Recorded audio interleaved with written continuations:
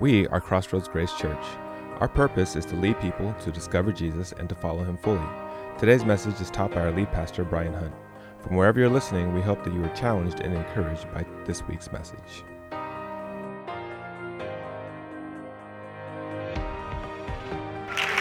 Hey, good morning. My name is Brian. I'm the lead pastor, and y'all are under the big tops. You're part of the circus today. It's going to be fun. So glad you're with us here today. Listen, as we talk about this tent over and over, I cannot stress to you how thankful I am for the people that made this happen, Pastor Rick and his staff and all of his team. And so just would you give it up for them? They worked tirelessly to make this happen. We have people spending the night here every night. It's just so awesome. So thank you to everyone that put all the effort into that.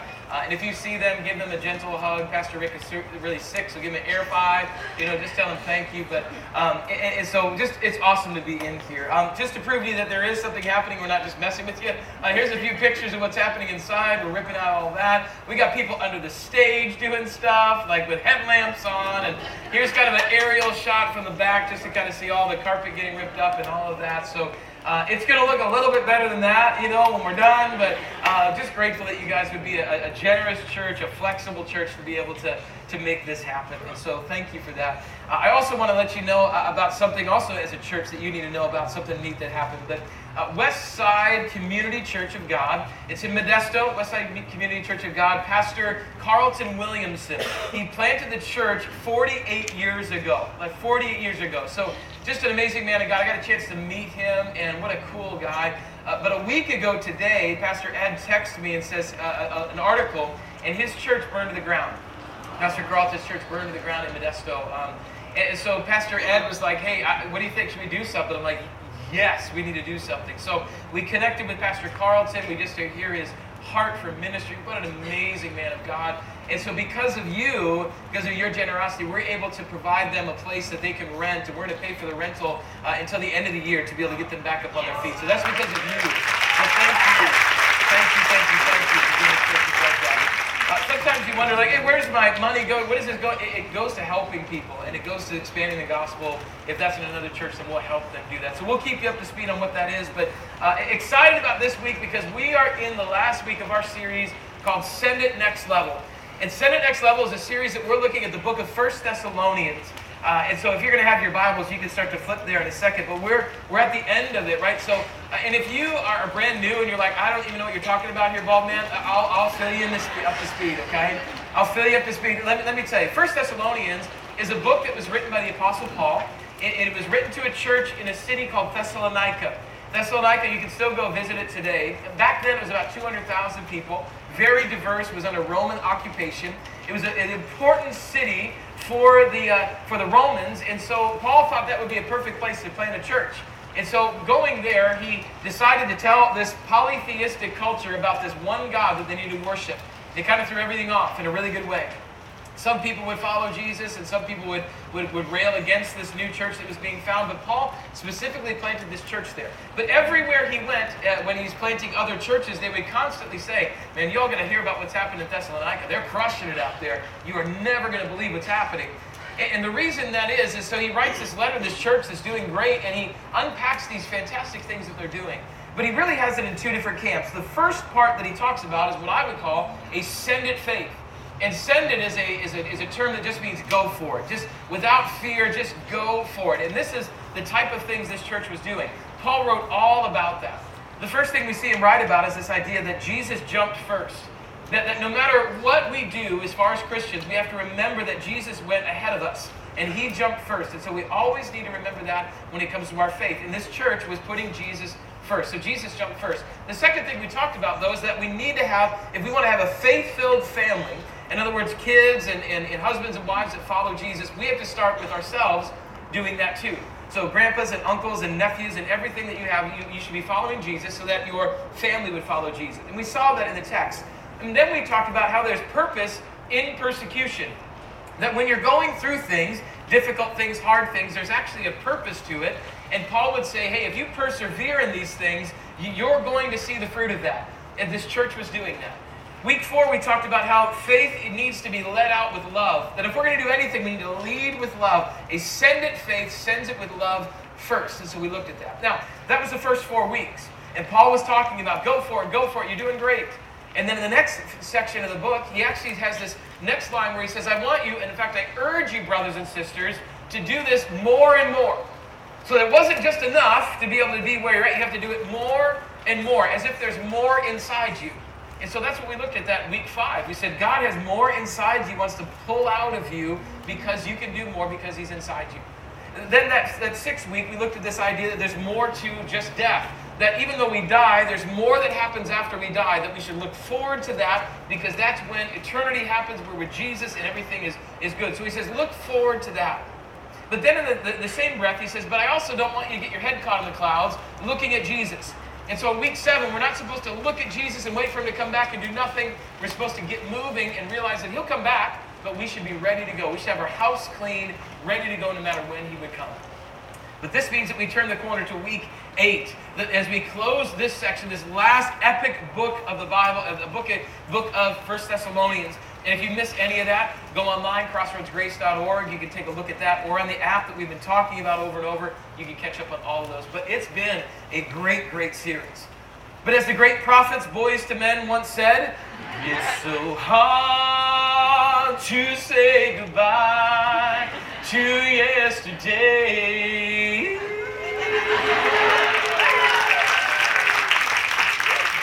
And I'll tell...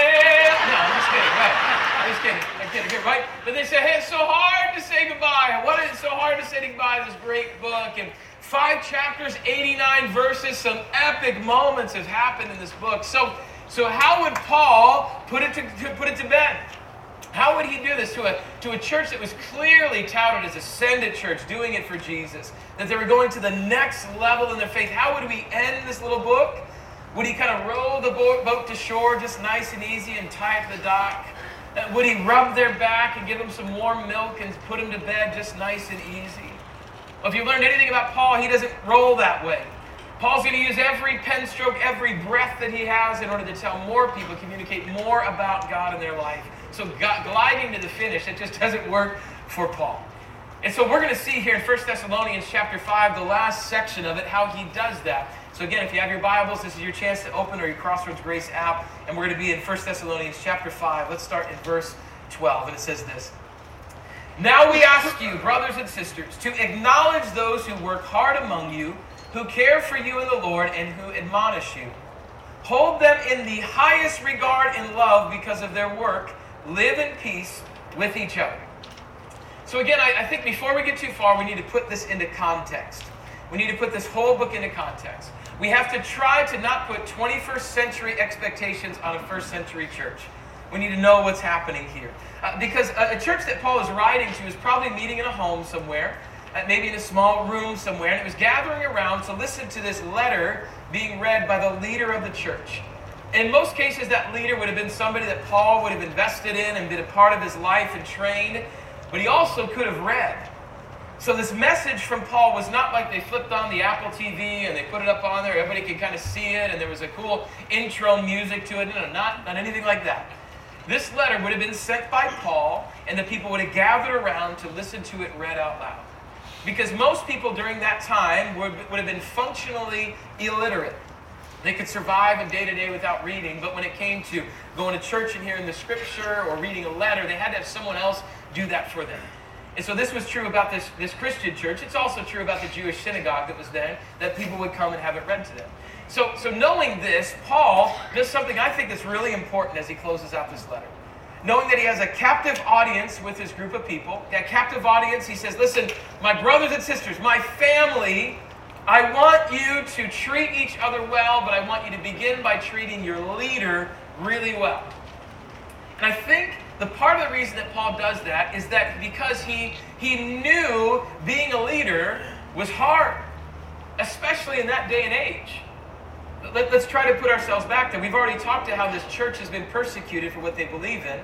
They're persecuted because they're following Jesus. In fact, when Paul and Silas started the church, a mob formed against them that tried to kill them, ran them out of town. And when they couldn't catch up with Paul and Silas, they went to the house that they were staying with. This poor schlub named Jason got yanked out of his house and got beat up and falsely accused of things. I mean, they were up against it. So just imagine being the leader of the church that was left behind after all that dust settled. Imagine being that guy. I mean, if you want to take out the movement, a movement of people, what you don't do is you don't choose the person that sits way in the back that's checking their Tinder profile and playing Candy Crush. That's not the one you go after. You go after the leader. You cut the leader off, man, and you can cut out the rest of the people. So just imagine being the leader of this new church. This new church. Think of the fact of the adversity you would face and the threats on your life and maybe even on your family. Just even maybe meeting in secret so no one knew. And that was just a physical thing. Imagine for the spiritual side, all that Satan wanted to attack this guy with and these leaders with and just attack and attack. This was difficult. It was rough. Being a leader is hard stuff. And I know this is true because I are one, right? I are a leader. Like, I get that. But I'll just tell you some things that, as a leader, that are true about me. Guys, I doubt myself a lot. I doubt myself a lot. I lack confidence in my abilities all the time. I will wake up sometimes on Sunday mornings and I'll just pray like, God, what are you doing? Like, what were you thinking putting a schlub like me in charge of this amazing church? Like, what are you thinking? Because I'm not that great. Because as great as it is to be able to stand up here and preach and to be able to communicate God's word, which I absolutely love to do, the real ministry happens and the tough stuff happens off of the stage. It always happens off of the stage. I mean, try to meet a million different expectations on who you are as a person and what you should be doing with your time and how your messages should sound and why didn't you use that and how about trying to care for people as best that you can while you don't sacrifice your own family at home. I mean, try to see people that are hurting so badly and feeling like you can't really physically do anything for them. Try to lead an amazing staff that are working so hard at everything they do and try to help to take care of their family, not burn them out and have them hate you and the church. That's difficult. Wanting to not let Jesus down with my life. Not wanting to let him down with the ministry that he's afforded me. I know over 20 plus years of leading in different capacities throughout my life, leadership is hard work. Which is why you probably think that this verse is my favorite verse, right? You should hold me to the highest regard. That's what my favorite verse is. I want you to memorize that. You probably think you made up little fake tattoos you can put on your arm so you see it everywhere. You're right. You're going to get those on the way out. No, I'm kidding. No. I don't want you to do any of that. I don't want you to do any of that because here is the truth about leadership. True leadership is earned, not given. A leader needs to earn her leadership. He needs to earn the right to be trusted. They need to be more than someone with eloquent words, a funny joke, and a cute smile. There needs to be more to them. Especially when it comes to pastors. My goodness, there are countless pastors that call themselves pastors, but they are anything but a leader. Pastors that cheat on their wives while telling their congregation to remain pure before marriage. Pastors that will embezzle money while urging their flock to give until it hurts. Pastors that will preach about purity, but they are looking at more unsavory things on the internet that anyone can buy. So guys, I see this scripture right here as a reminder, a wake-up call to leaders. That if God is calling you to hold us to the highest regard as far as who we are, then we need to best remember why you're to do that. And it's not because of what we say, it's because of what we do. It's our work. Their work is what they're supposed to remember. So to all leaders out there, I ask you to hold yourself to the highest regard, the highest standard that God has called you to, the standard that God himself has mapped out for us all to follow. James, the brother of Jesus, would say this in James 3. He'd say, not many of you should become teachers, leaders, my fellow believers, because you know that we who teach and lead will be judged more strictly. So I take the responsibility of being your pastor, as does every pastor and director and staff member here. We take that very, very seriously, and I promise you, we will work tirelessly to maintain your trust and your respect. We will be the ones leading out the charge and holding ourselves to the highest regard because of the work that we've done, and that you'll be able to see that in our lives. But I also know that part of the reason that we pray that you'll respect and that you'll trust us is that you'll know that we have your best in mind too. And that may mean we, as fellow believers in Jesus, we might ask you to take that next level of your faith, to take your faith to more and more levels, as Paul would say. And listen to what Paul would say actually about this in verse 14. He says in verse 14, "And we urge you, brothers and sisters, warn those who are idle and disruptive, encourage the disheartened, help the weak, be patient with everyone." Paul has some very passionate words here. And one word sticks out more than another. He says he urges. He urges them. And urge in the Greek means to summon. So what he's saying is, he said, listen, I'm going to summon my brothers and my sisters and my family. I'm urging you. I'm summoning you. And as their leader, he's summoning them to be careful, to becoming one thing. He says, I really want you to be careful. I'm urging you not to do this. I don't want you to become idle. Don't become idle. Now, why is being idle such a big deal? Well, let me bring you back with me for a second to Rapid City, South Dakota, where I was born and raised, okay? And this is going to come as a shock, okay? Just hang on. There is very little to do in Rapid City, South Dakota, okay? I know. It seems like a booming metropolis, right? But very little to do, especially when I lived there. I think they now have an Applebee's, so man, really excited about that. Back to the Future 2 just got there, like super great. We're pumped about that. What did Marty McFly do? But so there was lots, so there's nothing to do. But so I played sports. There was all that you could do and different things like that. But really, after the seasons ended, you could either fish or hunt or drink. Like, those were your options. Basically, that's what you had. And my dad was not a hunter and he was not a fisherman, which left drinking, and I never drank in my life before. So my brothers and I hung out at home a lot, just, practicing sports, doing nothing. Like, that was my life. But there was one other thing, a little kind of sidebar thing that some people would do to pass the time. And it was at night, and it was called Cruising 8th Street, is what it was called. Okay? Now, 8th Street was the main thoroughfare through our downtown area. And what it would entail is that you would get in your car with your buddies and your friends. You would drive down 8th Street till you got to the Taco Bell. You would go in the parking lot, whip around, come back, okay? You go in the Holiday Inn parking lot, come around, and you do it over and over and over again. So just imagine American Graffiti, just super boring. And that's basically what it was, okay? Right? Y'all get that here. Anybody been cruising before? You can be honest. I'll have some cruisers here. Somebody raised their glass. I love that. Yeah, right? To cruising, to cruising. So cruising 8th Street. And most of the time what that was, it was a bunch of just like hoodlums, right? You just give a car and you go back and forth. The only thing that you would do that for is to get in trouble and meet girls. That was the only reason you did it, okay? So I never did that because, one, I did it, and number two, I didn't want to die because my mom would kill me. That's basically why I didn't do it. Well, one day I was with my best friend Rob. We decided, you know what, we're going to go cruise 8th Street. We're just going to do it. And so my buddy and I, and along with this girl that we really liked, and then her friend, we got in her car. So that was a bonus because my car was a silver Ford Escort, okay? Not an Escort, I don't even know what that is, but an Escort. That's what it was.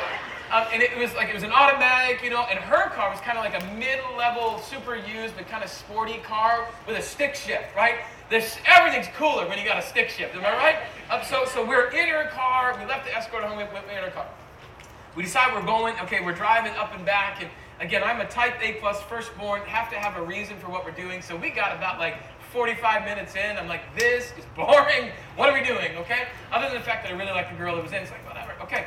So we were going back and forth, Taco Bell holiday, and finally I'm like, all right, I'm good, let's just head out. So we all come to decide. So we get to the last light before we're going to take off and head back up the mountains to my house. As we get to the light, to the right of me, sure enough, this massive red Chevy truck all hopped up. Basically, think of something from Escalon. It was like right there, okay? It was right there. I live in Escalon, it's all good, right? Big old red Chevy truck right there. And rolls down the window, and I look up, and who's in the driver's seat but the ex-boyfriend of the girl that's in the car with us, okay? And he was none too excited that Rob and I were in the car with this girl, and so I'm thinking, let's just cut our losses and and so I'm not really saying anything, but the two yahoos in the back start talking trash to this guy. And so he's getting as red as his truck, and he's getting mad. So he's deciding to kind of get out of his car, and we're gonna throw down. And so I'm thinking, what am I gonna do now?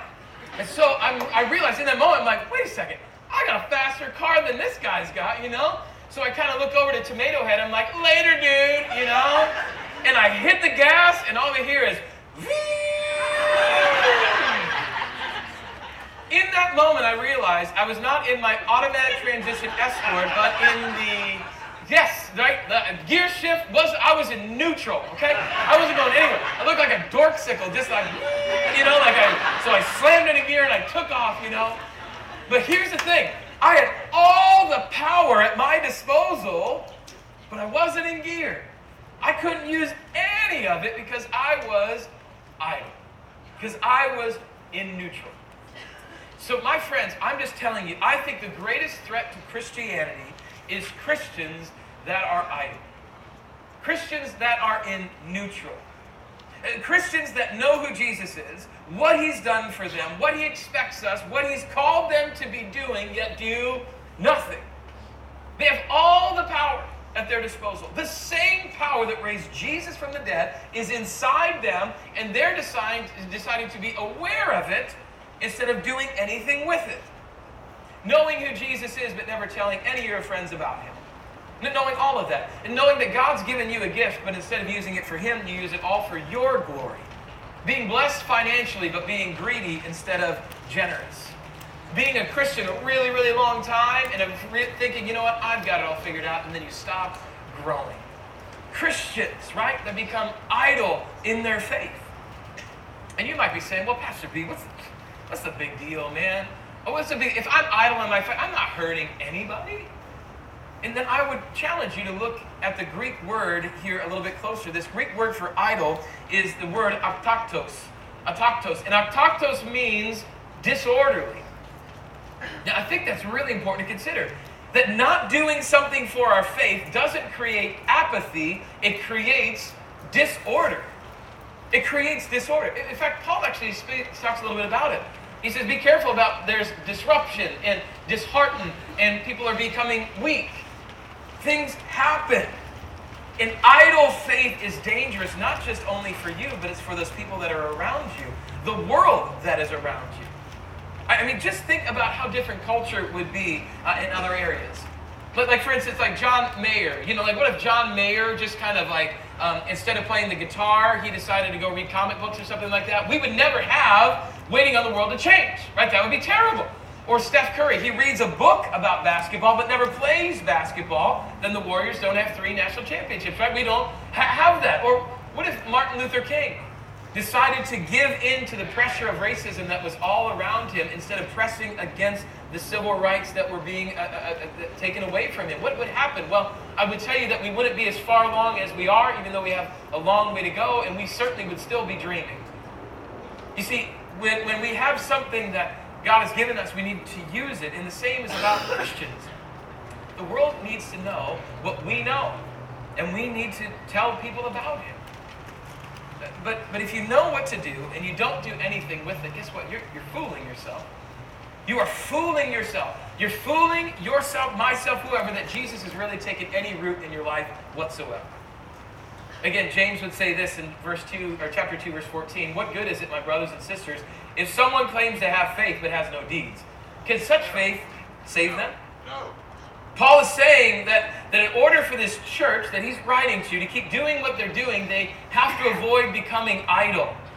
He's saying to keep going and doing as God provides every opportunity for them. And when he does, act on it. And he makes a point to bring them back to Jesus over and over. In verse 15, it's no different. Verse 15 says, make sure that nobody pays back wrong for wrong, but always strive to do what is good for each other and for everyone else. You ever heard the phrase, if you don't use it, you lose it? Like, you ever, right? This is not the same as like when you're in traffic, you're like, move it, buddy! You know, like that's not what we're talking about. If you don't use it, you lose it. So you hear this often in working out, right? Working out, you see it in education, you see it when you're practicing an instrument, that if you don't use what you've been working at, you will lose it. So if you're in the gym for a while, but you decide to not be in the gym, you can't come back 6 weeks later and expect to be as strong as you were 6 weeks before, right? You lose it. If you're practicing the guitar and you're getting over and over and you're getting really good at it, and you take like 3 years off, you're not going to come back and shred like you did before. Education, if you're memorizing state capitals and then you become 50, you're not going to remember any of those if you don't keep using it. You know what I'm saying? Like, that's just how it is. If you don't use it, you don't lose it. If you don't use it, you will lose it. I want to be very careful though. What I'm not saying is that I'm not saying that you will lose your salvation if you become idle. I'm not saying that at all. But what I am saying is that you can lose the spiritual shape that you're in if you idle too long. I'll say it this way, that a faith left idling too long will eventually stall out. It'll just stall out. The longer that we stay in neutral, not engaged in our faith, we actually start to lose the growth that we've made in Jesus. We start to fall back into bad habits. We start losing that spiritual shape, that edge that we're in. So if you stop reading your Bible, I guarantee you're going to stop loving people the way that Jesus loved them. If you stop praying and connecting with God, I'm almost willing to guarantee you're going to start to feel God be distant and absent, and you wonder where he's at. If you stop coming to church, you're going to start to realize all of a sudden, wow, I'm disconnected from community. I feel lost. If you stop serving, all of a sudden you're going to feel like you're a lot more selfish than you were before. It's because you have got disconnected. And maybe you're there today, and I just maybe read your mail. And you're saying, you know what? I have stopped doing those things. And I am starting to feel those things. Man, I didn't realize that.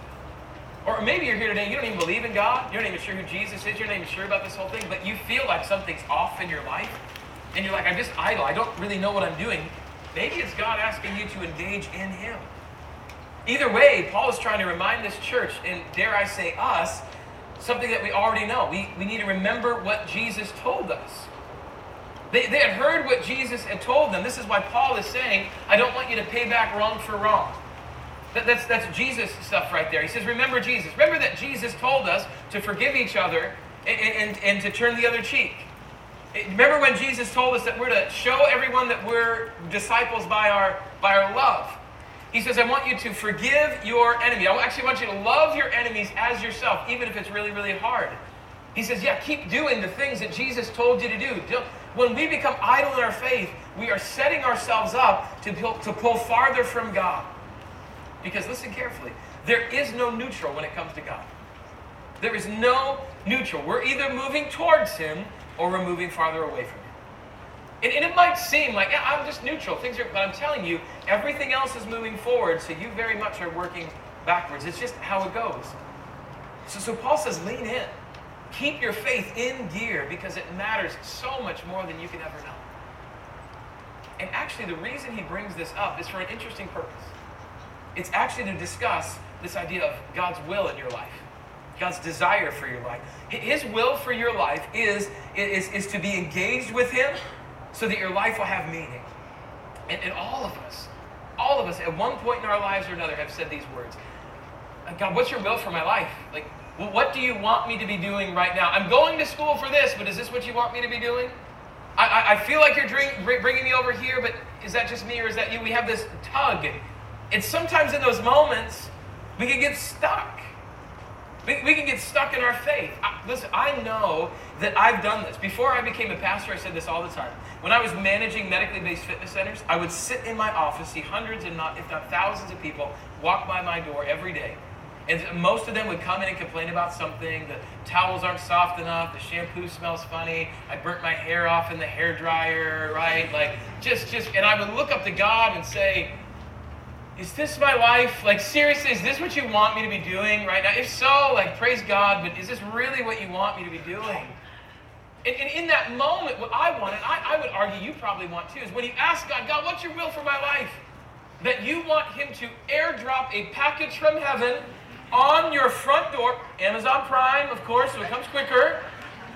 But then there's a sticker on it that says, Will of God, Inc. So you know it's from God. You open up that bad boy and you're like, oh, well, there it is. That's what I'm supposed to be doing. I don't know about you. I ain't ever got one of those packages before. Never once has that come on my door. I get a lot of Amazon packages. Never got that one before. But God's will for your life is the most important thing as a Christian. The next level calling on your life is his will. It drives you to become who you were meant to be. It spurs you on. It propels you forward to where God wants you to be at. It gives you purpose. It gives you meaning. It gives you passion in life. Yet so often, isn't it true, we get scared off of what he actually tells us? We get nervous, and so instead of leaning into it, what we'll do is we'll just tap out and we'll refuse to act. And the result of that is a life in limbo, a life idling. Cars do not move forward in neutral, and neither does your faith. But Paul actually says something pretty profound about God's word, God's will in verse 16. He says, "Rejoice always, pray continually, give thanks in all circumstances, for this is God's will for you in Christ Jesus." It's that simple, Paul? God's will is right there? And he would say yes. Absolutely, it's yes. You could argue that everything you need to know about God's will is right there in those three things about prayer, joy, and thankfulness. Let me explain it. See, joyfulness is an interesting thing because this is the first part of knowing the will of God in your life. It's so important that Paul usually says it twice in his writings. He'll usually say, rejoice. Again, I say rejoice. He doubles down on it, that it's that important. And perhaps that's why he brings Paul's audience to this, because he has to remind us about, hey, remember this church. Again, he's writing this church. You're being persecuted for your faith. Some family members are dying. You're not sure where your next meal is going to come from. But hey, have joy, he says. Have joy. Because the will of God is to find joy in all circumstances as you seek him in all things. God's will for your life and my life is to have joy in it. The second thing, though, is to have prayer. It's to be prayerful. Prayer, if you're not familiar with it, is actually connecting with God just by talking with him. That he'll hear your prayers when you talk with him. But so often we say, God, what's your will for my life? But we never actually connect with him and pray with him. So if you want to know the will for your life, spend time talking with him. Spend time connecting with him. Don't wait for the package to get airdropped on top of you. Connect with him. Wait for him. Listen to him. Be prayerful. And then the third thing is to be joyful, prayerful, and thankful. Sometimes the place to start looking for God's will is thanking him for where you're at right now. A spirit of thankfulness will humble you, and it will make you more open to what God might have for you in your life. So the will of God to be thankful is to be thankful in everything that we have, because we will find ourselves in him. The more that we're thankful for what he's given us, we'll start looking more at him for what he's given. I just love the connection there, that if we are thankful, he's going to allow us to be able to understand his will even more. So could you even imagine, my friends? Could you even imagine what your life would look like if it was centered around joy and prayer and being thankful? Again, it says, rejoice always, pray continually, give thanks in all circumstances, for this is God's will for you in Christ Jesus. You might have remembered this verse a few weeks ago. This was the favorite verse of Tyler Trent, the University of Purdue super fan that inspired millions of people around the nation that ended up dying from cancer during this process. And this was his verse. So in the middle of his most painful time, his most hurtful time, his most challenging time, he had joy. He was praying, and he was thankful for what God had given him, even despite what he was going through. But yet Paul, he would say you have to have a balanced approach when it comes to this, when looking at this. That's why I love what Paul says in verse 19. He says, do not quench the spirit. Do not treat prophecies with contempt, but test them all. Hold on to what is good. Reject every kind of evil. Paul says, on the one hand, I want to make sure that you're not limiting God from what he's saying in your life. I don't want you to quench the spirit. That means don't take what God says and kind of poo-poo it, or just tighten it down and say, oh, that'll never happen. He's saying, don't do that. Don't stomp out what God is trying to do in your life by idling, or worse yet, giving up. Trust the Spirit, he says. Trust God's Spirit in your life and what he might be calling you to, even if it's outside your comfort zone. But, he says something very important. He says, don't check your head at the door.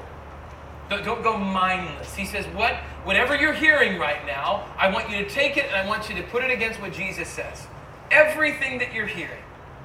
And this is where, honestly, where some people that don't believe in God get really tied up. They say, I can't believe in Jesus because that means I got to check my head at the door. I just got to go in this la la land. And what Paul says here is really freeing for you. He's saying, what I want you to do is I want you not just to believe it, because there's a lot of things that we hear in this world that we should not believe just because someone told us. i.e. everything on the internet is not true, all right? And everything on your Facebook wall that some Yahoo saying from wherever is not true. Like, just imagine if we understood that a little bit. And guess what? That also includes me. You have to be careful of what I say. Test what I say. And that's why Christianity is so awesome. It's so awesome because it asks for us to examine it. It says that, hey, you got questions about the Bible? Test it. You got questions about Jesus and whether he's real or not? Test it. You want proof of God? Test it. You want to see if what I'm saying is true? Hey, test it. Go for it. God says you can ask him anything. Ask away. But be prepared for when he answers you. And when this happens, when you lean into what he says, you're taking your next level of faith. But I also want to be very clear on something else, and it's found in verses 23 and 24. It says, may God himself, the God of peace, sanctify you through and through. May your whole spirit, soul, and body be kept blameless at the coming of our Lord Jesus Christ. The one who calls you is faithful, and he will do it. So if we aren't careful, we might start to think that this whole being a Christian thing is all about what I can do and what you can do to be better. To be better in everything that we do. That if we work hard enough, then maybe we can go to the next level in our faith. We have to be careful that going to the next level of our faith is not learning to try harder or to press yourself into a better version of what God would want you to be so he'll like you more. It's not about that. No, the process of going to the next level of our faith is actually done by God, he says. By God. It happens when we relinquish our need to be in control and we actually let him have total control of our life. And God calls us faithful when we do that because it says that he will do it. That through our faith, he will do it. But he will also do this. He will also surround you with people that you can live your life together with. That's why I love how he ends this letter. He says, brothers and sisters, pray for us. Greet all God's people with a holy kiss. I charge you before the Lord to have this letter read to all the brothers and sisters. The grace of our Lord Jesus Christ be with you. We are to live this life together. We are to live this life together. So that is when we send it for Jesus, when we go to the next level in our faith, we do it together. So what I want you to realize with this entire book that we're looking at is that you're never alone. That God never called you to be alone. He called you to do it together. But what I want you to hear is that God has more for you in your life than an idle, tepid faith. He's got more for you. There's more inside you. Our call as Christians, as followers of Christ, is to be on mission for him every day of our life, not when it's convenient. Because the truth is that if our faith is left idling too long, it will eventually stall out. But when we put it in gear and we start to go, God does more than you could ever think or imagine in your life. When you decide to send it, not be fearful, but send it for Jesus, to live your life on mission for him, he will be there with you. When you decide to go to the next level in your faith and say, I think there's more and more that God might have for you, God will be with you and he will give you the strength to be able to do it. He is faithful to do that. We just read that. My friends, he will do it not by yourself, but he will do it together. That's why the church is so important. That's why your growth groups are so important. That's why living life in community is so important. That you know you're never alone. So as we sit under the canopy of this tent and we think about all that God wants to do in our life, I would just pray that we would know that he's got more for you. And that he would want to see you to the next level of your faith so that you can be closer to him. It's an amazing spot when we relinquish control. We say, God, I just want you. When we do that, oh my goodness, life takes on a whole different purpose, a whole different meaning. And you actually start to live.